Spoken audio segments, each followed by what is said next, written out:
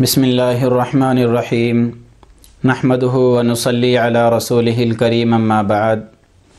فاعوذ باللہ من الشیطان الرجیم بسم اللہ الرحمن الرحیم وثمود الذین جابوا الصخر بالواد وفرعون ذی الاوتاد الذین طغوا فی البلاد فاکثروا فیها الفساد فصب علیہم ربک صوت عذاب صدق اللہ العظیم۔ میرے محترم بھائیو، عزیز اور دوستو، قرآن کریم میں اللہ رب العزت نے ہماری عبرت اور نصیحت کے لیے تقریباً 9 صورتوں میں قوم سمود کا ذکر فرمایا ہے۔ قوم سمود یہ بھی ایک ایسی قوم دنیا کے اندر گزری ہے جس کو اللہ تعالیٰ نے اپنی عبرت کا، پکڑ کا نشان بنایا ہے۔ اس قوم کے اندر ایک شخص تھا جس کا نام سمود تھا، اسی کی طرف نسبت کرتے ہوئے اس قوم کو قوم سمود کہتے ہیں۔ قوم سمود کا زمانہ قوم عاد کے بعد کا ہے۔ جس طریقے سے اللہ تعالیٰ نے قوم عاد کو بڑا مضبوط اور طاقتور جسم عطا فرمایا تھا، اسی طریقے سے اللہ تعالیٰ نے اس قوم کو بھی بڑا مضبوط اور طاقتور جسم عطا فرمایا تھا۔ یہ قوم اپنی طاقت اور قوت کے بلبوتے پر بڑے بڑے پہاڑوں کو تراش تراش کر خوبصورت محلات بنانے میں اپنی مثال آپ تھی۔ جب اللہ تعالیٰ نے قوم عاد کو تباہ کیا، برباد کیا، اس کے بعد یہ قوم دنیا کے اندر آتی ہے، پنپتی ہے، پروان چڑھتی ہے۔ ایک زمانے تک اللہ تعالیٰ کی عبادت کرتی رہی، اطاعت کرتی رہی، عقیدہ توحید اور رسالت پر جمی رہی، لیکن آہستہ آہستہ قوم عاد کی طرح اس قوم کے اندر بھی بت پرستی کا رواج پڑتا چلا گیا، اور ایک وقت آیا کہ ساری قوم بت پرستی کے اندر مبتلا ہو جاتی ہے، حتیٰ کہ اللہ اور خدا کا تصور بھی ان کے دل دماغ سے نکل جاتا ہے۔ جب اللہ رب العزت نے دیکھا کہ ساری قوم بت پرستی کے اندر مبتلا ہو گئی اور مجھے چھوڑ کر بتوں کے سامنے جھکنا شروع کر دیا، بتوں سے مرادیں اور اولادیں مانگنا شروع کر دیا، تو اللہ تعالیٰ نے اس قوم کی ہدایت کے لیے اپنے نبی اور پیغمبر حضرت صالح علیہ السلام کو مبعوث فرمایا۔ وَإِلَىٰ ثَمُودَ أَخَاهُمْ صَالِحًا، حضرت صالح علیہ السلام اس قوم میں تشریف لاتے ہیں اور اللہ کا پیغام سناتے ہیں۔ یا قوم اعبدوا اللہ ما لکم من الہ غیرہ، لوگو صرف ایک اللہ کی عبادت کرو، اس کی ذات و صفات میں کسی کو شریک نہ کرو۔ اللہ تمہارا خالق ہے، وہی تمہارا مالک ہے۔ ما لکم من الہ غیرہ، اس کے علاوہ کوئی بھی تمہارا رب نہیں ہو سکتا، اس کے علاوہ کوئی تمہارا خالق اور مالک نہیں ہو سکتا۔ اور یہ جو تم نے اپنے ہاتھوں سے بتوں کو تراش رکھا ہے، مورتیاں بنا رکھی ہیں، اور ان کے سامنے تم ماتھے ٹیکتے ہو، سجدے کرتے ہو، آرزویں، مرادیں، امیدیں ان سے وابستہ کرتے ہو، یہ سارا کا سارا اللہ کی ذات و صفات میں شرک ہے، اور اللہ تعالیٰ شرک کرنے والے کو کبھی معاف نہیں فرماتا۔ اس لیے لوگوں، ایک اللہ کی عبادت کرو، اسی کو اپنا خالق مانو، اسی کو اپنا رازق مانو، وہی رفع دینے والا، وہی نقصان دینے والا، وہی عزت اور ذلت دینے والا۔ یہ جو تم نے مورتیاں بنا رکھی ہیں، یہ مورتیاں نہ تمہیں نفع دے سکتی ہیں نہ نقصان دے سکتی ہیں۔ جب آپ نے قوم کو اللہ کا یہ پیغام سنایا تو بجائے اس کے کہ قوم آپ پر ایمان لاتی، اللہ پر ایمان لاتی، اور زیادہ سرکشی کرنے لگی اور زیادہ تکبر کرنے لگی۔ اللہ فرماتے ہیں الذین طغوا فی البلاد فاکثروا فیہا الفساد، کہ بجائے اس کے ہماری قدرت کا یقین کرتی، ہماری عظمت کا اعتراف کرتی، ملک کے اندر اور زیادہ بغاوت کرنے لگے، اور زیادہ عداوت پر اتر گئے، اور زیادہ نافرمانی اور سرکشی کا مظاہرہ کرنے لگے۔ حلال کو حلال نہیں جانا، حرام کو حرام نہیں جانا، حق کو حق نہیں سمجھا، باطل کو باطل نہیں سمجھا، حق و باطل کی تمیز مٹا کر، سچ اور جھوٹ کا فرق مٹا کر، اور عدل اور ظلم کا فرق مٹا کر، سود اور تجارت کا فرق مٹا کر، نکاح اور زنا کا فرق مٹا کر بدکار ہو گئے، بد کردار ہو گئے، ظلم و زیادتی پر اتر گئے، عداوت اور بغاوت کا مظاہرہ کرنے لگے۔ اور ادھر اللہ کا نبی اور پیغمبر ان کو بار بار بتاتا، بار بار سمجھاتا، اللہ کے عذاب سے ڈراتا، قوم نوح کی بربادی کا حوالہ دیتا، قوم عاد کی تباہی کا حوالہ دیتا، اللہ کی نعمتوں کو شمار کراتا، لیکن ان کے کان پر جوں تک نہیں رینگتی تھی، اور وہ انہی بتوں کے سامنے پجاری بن کر رہے، انہی کی عبادت کرتے رہے۔ جب اسی طرح اللہ کا نبی اور پیغمبر ان کو مسلسل دعوت دیتا رہا، تو ایک دن کہنے لگے کہ صالح، اگر تو واقعتاً اللہ کا نبی اور رسول ہے تو یہ جو سامنے ایک پہاڑ ہے، پہاڑ کی مضبوط چٹان ہے، اس چٹان سے ایک حاملہ اونٹنی کو نکال کر دکھا۔ اگر تو نے یہ کام کر دیا تو ہم سب کے سب تیرے اوپر ایمان لے آئیں گے، اور تیرے رب کی عظمت کا، طاقت کا، قدرت کا اعتراف کرنے لگیں گے۔ اللہ نے فرمایا کہ صالح دیکھو، ان سے ایک مرتبہ اور وعدہ لے لو، کہیں ایسا نہ ہو کہ یہ اپنے وعدے سے مکر جائیں، اپنے وعدے کو بھول جائیں، ایمان لانے سے انکار کر بیٹھیں۔ ایک مرتبہ اور ان سے پختہ وعدہ لے لو، کیا کہہ رہے ہیں اور کیا وہ ایسا کر بھی سکتے ہیں کہ نہیں؟ حضرت صالح نے کہا کہ لوگو، کہیں ایسا نہ ہو کہ میرا اللہ تمہیں معجزہ دکھا دے، پہاڑ کی چٹان سے اونٹنی کو نکال دے، اور پھر بھی تم ایمان لانے سے انکار کر دو۔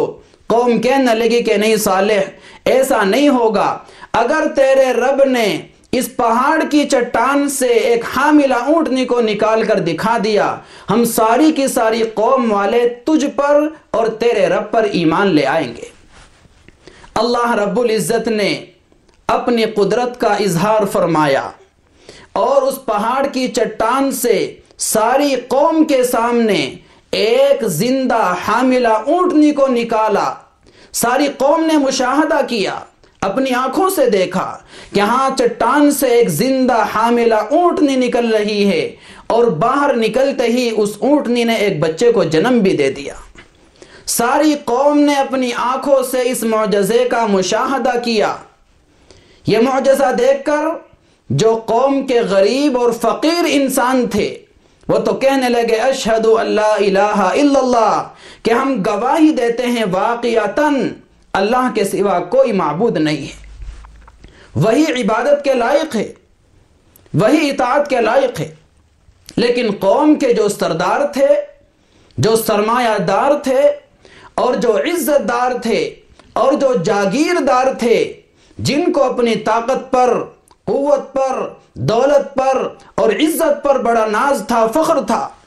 وہ کہنے لگے کہ نہیں، ہم تجھ پر ایمان نہیں لائیں گے۔ ایمان لانے سے پیچھے ہٹ گئے، انکار کر دیا۔ اور یاد رکھیے میرے عزیزو، یہ کوئی انوکھا واقعہ نہیں تھا کہ معجزہ دیکھنے کے بعد قوم نے پھر بھی ایمان لانے سے انکار کر دیا۔ تقریباً سارے ہی انبیاء علیہ السلام کو اللہ تعالیٰ نے معجزے عطا فرمائے۔ قوم کہتی تھی معجزہ دکھا، ایمان لے آئیں گے، لیکن جیسے ہی معجزہ دیکھتی تھی ایمان لانے سے پیچھے ہٹ جاتے تھے۔ اور یہ اللہ رب العزت کی عادت ہے کہ جو قوم معجزہ دیکھنے کے بعد بھی ایمان لانے سے پیچھے ہٹ جاتی ہے، تو اللہ فرماتے ہیں تباہی، بربادی اس قوم کا پھر مقدر بن جاتی ہے۔ ہمارے آقا صلی اللہ علیہ وسلم سے بھی کفار و مشرکین نے معجزات طلب کیے تھے۔ ہمارے آقا صلی اللہ علیہ وسلم جب معراج سے واپس تشریف لائے مکہ کے اندر شور مچ گیا، کیسے ہو سکتا ہے ایک ہی رات میں بیت المقدس، پھر وہاں سے آسمان اول، پھر وہاں سے آسمان دوم، اور ساتوں آسمان کا جنت اور دوزخ کا سفر کر کے ایک ہی رات میں کیسے آ سکتا ہے؟ ابو جہل مذاق کرنے لگا کہ واہ واہ محمد، تیرا بھی عجیب معاملہ ہے، بھلا ایسے کیسے ہو سکتا ہے؟ ایک ہی رات میں آپ بیت المقدس بھی چلے جائیں، وہاں سے ساتوں آسمانوں پر چلے جائیں، اور جنت اور دوزخ کی سیر بھی کر لیں، اور پھر رات کے رات آپ مکہ بھی تشریف لے آئیں۔ محمد، اگر تو اپنی بات میں واقعتاً سچا ہے تو آج ہماری نگاہوں کے سامنے آسمان کی طرف اڑ کر دکھا۔ اگر تو ہمیں آسمان کی طرف اڑ کر دکھا دے گا ہم تجھ پر ایمان لے آئیں گے۔ اللہ نے فرمایا میرے حبیب محمد، اگر آپ ان کو اڑ کر بھی دکھا دیں گے یہ پھر بھی ایمان نہیں لائیں گے، اس لیے کہ تباہی بربادی ان کا مقدر بن چکی ہے، ان کی عقلوں پر دلوں پر پتھر پڑ چکے ہیں، اس لیے اگر آپ ان کو اڑ کر بھی دکھا دیں گے یہ پھر بھی ایمان نہیں لا سکتے۔ سم بکم عمی، یہ لوگ اندھے ہیں، بہرے ہیں، گونگے ہیں، کان تو رکھتے ہیں لیکن حق بات سننے کی صلاحیت نہیں رکھتے، زبان تو رکھتے ہیں لیکن حق بات بولنے کی صلاحیت نہیں رکھتے،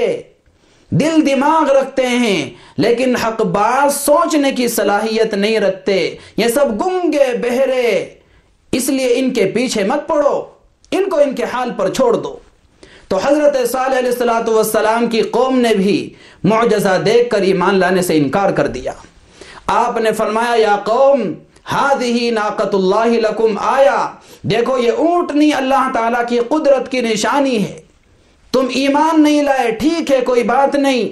لیکن یہ اللہ کی قدرت کی علامت اور نشانی ہے، اس کے ساتھ چھیڑ چھاڑ مت کرنا،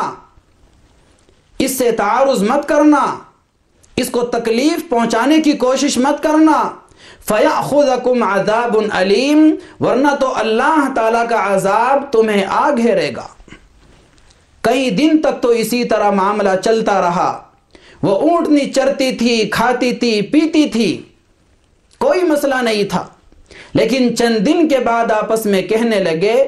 کہ یہ عجیب قسم کی اونٹنی ہے، جب پانی پیتی ہے تو سارا ہی پانی پی جاتی ہے، چارہ کھاتی ہے تو سارا ہی چارہ کھا جاتی ہے، اور ہمارے جانور بھوکے پیاسے رہتے ہیں، اس لیے اس اونٹنی کو قتل کر دینا چاہیے۔ تو اس قوم کے اندر ایک شخص تھا جس کا نام تھا قیدار بن سالف، اور یہ وہی شخص ہے جس کے بارے میں ہمارے آقا صلی اللہ علیہ وسلم نے حضرت علی رضی اللہ تعالیٰ عنہ سے فرمایا تھا کہ علی، کیا میں تمہیں بتاؤں دنیا کا سب سے بڑا بدنصیب اور بدبخت انسان کون ہے؟ آپ نے فرمایا ضرور بتائیے یا رسول اللہ۔ تو آپ نے کہا کہ علی، دنیا کا سب سے بڑا بدبخت اور بدنصیب ایک تو وہ انسان ہے جس نے حضرت صالح علیہ السلام کی اونٹنی کو قتل کیا تھا، اور ایک وہ انسان ہوگا جو آنے والے دنوں میں تیرا قتل کرے گا۔ یہ وہی ہے قیدار بن سالف، قوم کے سرداروں سے کہنے لگا میں اس اونٹنی کو قتل کروں گا۔ چنانچہ موقع پا کر صبح ہی صبح اندھیرے میں پہاڑ کی اوٹ میں آ کر بیٹھ جاتا ہے، اور جب وہ اونٹنی پہاڑ سے نیچے اترتی ہے پانی پینے کے لیے، چارہ کھانے کے لیے، یہ آگے بڑھ کر اپنی تلوار سے اونٹنی کے پاؤں کاٹ دیتا ہے، پھر اور آگے بڑھتا ہے اس کی گردن اتار دیتا ہے۔ پھر اس معاملے میں قوم کے اور لوگ بھی شریک ہو جاتے ہیں، حتیٰ کہ قوم ساری کی ساری مل کر اس اونٹنی کی بوٹیاں بنا دیتی ہے، اور اس طریقے سے اس اونٹنی کو قتل کر کے بالکل ختم کر دیتے ہیں۔ یاد رکھیے میرے عزیزو، بظاہر تو وہ ایک اونٹنی تھی لیکن حقیقت میں وہ اللہ کی قدرت کی نشانی تھی۔ بظاہر تو انہوں نے ایک اونٹنی کا قتل کیا لیکن حقیقت میں انہوں نے اللہ کی طاقت کو للکارا، حقیقت میں انہوں نے اللہ کے معجزے کی توہین کی۔ اس لیے اللہ نے فرمایا کہ صالح، اس قوم کی تباہی اور بربادی کا وقت آ چکا ہے، جو لوگ تیرے اوپر ایمان لا چکے ان لوگوں کو لے کر 3 دن کے اندر اندر بستی سے باہر نکل جاؤ، اب میں نے اس قوم پر اپنا عذاب نازل کرنے کا فیصلہ کر لیا ہے۔ حضرت صالح علیہ السلام ایمان والوں کو لے کر بستی سے باہر چلے جاتے ہیں۔ یہ قوم جب اگلے دن صبح کو سو کر اٹھتی ہے سب کا رنگ زرد پڑ چکا ہوتا ہے، اس سے اگلے دن جب سو کر اٹھتی ہے تو سب کا رنگ سرخ پڑ چکا ہوتا ہے، اس سے اگلے دن جب سو کر اٹھتی ہے تو سب کا رنگ سیاہ ہو چکا ہوتا ہے، اور جب رات کو سونے کے لیے اپنے بستروں پر آتی ہے تو رات کو اللہ کی طرف سے ایک ایسی زبردست چیخ کی آواز آتی ہے کہ وہ چیخ کی آواز اتنی خطرناک اور شدید تھی کہ اس کو سننے کے لیے کانوں کے پردے پھٹ جاتے ہیں، کلیجے نکل کر باہر آ جاتے ہیں، ان کی کھوپڑیاں پھٹ جاتی ہیں، آنکھیں ابلنے لگتی ہیں۔ اس آواز کے اندر اتنی خطرناک شدت تھی کہ ساری قوم جن کو اپنی طاقت پر قوت پر ناز تھا آنن فانن ایک دم موت کے منہ میں چلی جاتی ہے، آنن فانن ساری قوم تباہی اور بربادی کی طرف چلی جاتی ہے۔ اللہ فرماتے ہیں فصب علیہم ربک صوت عذاب، تیرے رب نے ان کے اوپر اپنے عذاب کا کوڑا برسایا۔ قوم نوح نے سرکشی کی تھی، بغاوت پر آمادہ ہوئے تھے، تیرے رب نے ان کے اوپر بھی اپنے عذاب کا کوڑا برسایا۔ قوم عاد نے بغاوت کی، عداوت کی، نافرمانیوں کی انتہا کی، تیرے رب نے ان کے اوپر بھی عذاب کا کوڑا برسایا۔ اور اب اس قوم سمود نے بھی نافرمانی کی حد کی ہے، اس قوم کے اوپر بھی تیرے رب نے اپنے عذاب کا کوڑا برسایا۔ ساری قوم کو اللہ نے تباہ و برباد کر کے رکھ دیا، اور آج تقریباً 6000 سال کا عرصہ گزر چکا ہے۔ آج بھی میرے دوستو ان کے وہی محلات جن کے اوپر ان کو رشک تھا اور فخر تھا آج بھی دنیا کے اندر وہ موجود ہیں، اور چیخ چیخ کر لوگوں کو کہہ رہے ہیں کہ لوگوں دیکھو ہماری طرف، ہم بھی کبھی کسی کے سر کا غرور تھے، ہمارے اندر بھی کبھی کوئی شاہ رہتے تھے، شہزادیاں رہتی تھی، آقا رہتے تھے، غلام رہتے تھے، خادم رہتے تھے، مخدوم رہتے تھے، ہمارے اوپر بھی کبھی لوگ رشک کرتے تھے، فخر کرتے تھے۔ لیکن آج وہی محلات ہیں جن کو اللہ تعالیٰ نے کھنڈرات میں تبدیل کر دیا ہے، اور لوگوں کو بتایا کہ دیکھو یہ وہ بستیاں ہیں، یہ وہ محلات ہیں جن کو تمہارے رب نے اپنی عبرت کا نشان بنایا ہے، تمہارے رب کا جن کے اوپر عذاب کا کوڑا برسا ہے۔ اس لیے میرے بھائیو یہ جتنے واقعات اللہ تعالیٰ قرآن کے اندر بیان فرماتا ہے یہ سب ہماری اور تمہاری عبرت اور نصیحت کے لیے ہے۔ اللہ تعالیٰ ان واقعات سے ہم سب کو عبرت پکڑ کر، نصیحت پکڑ کر سیدھے سیدھے راستے پر چلنے کی توفیق نصیب فرمائے، اور اپنے نبی صلی اللہ علیہ وسلم کا اتباع کرنے کی توفیق نصیب فرمائے۔ وآخر دعوانا الحمدللہ رب العالمین۔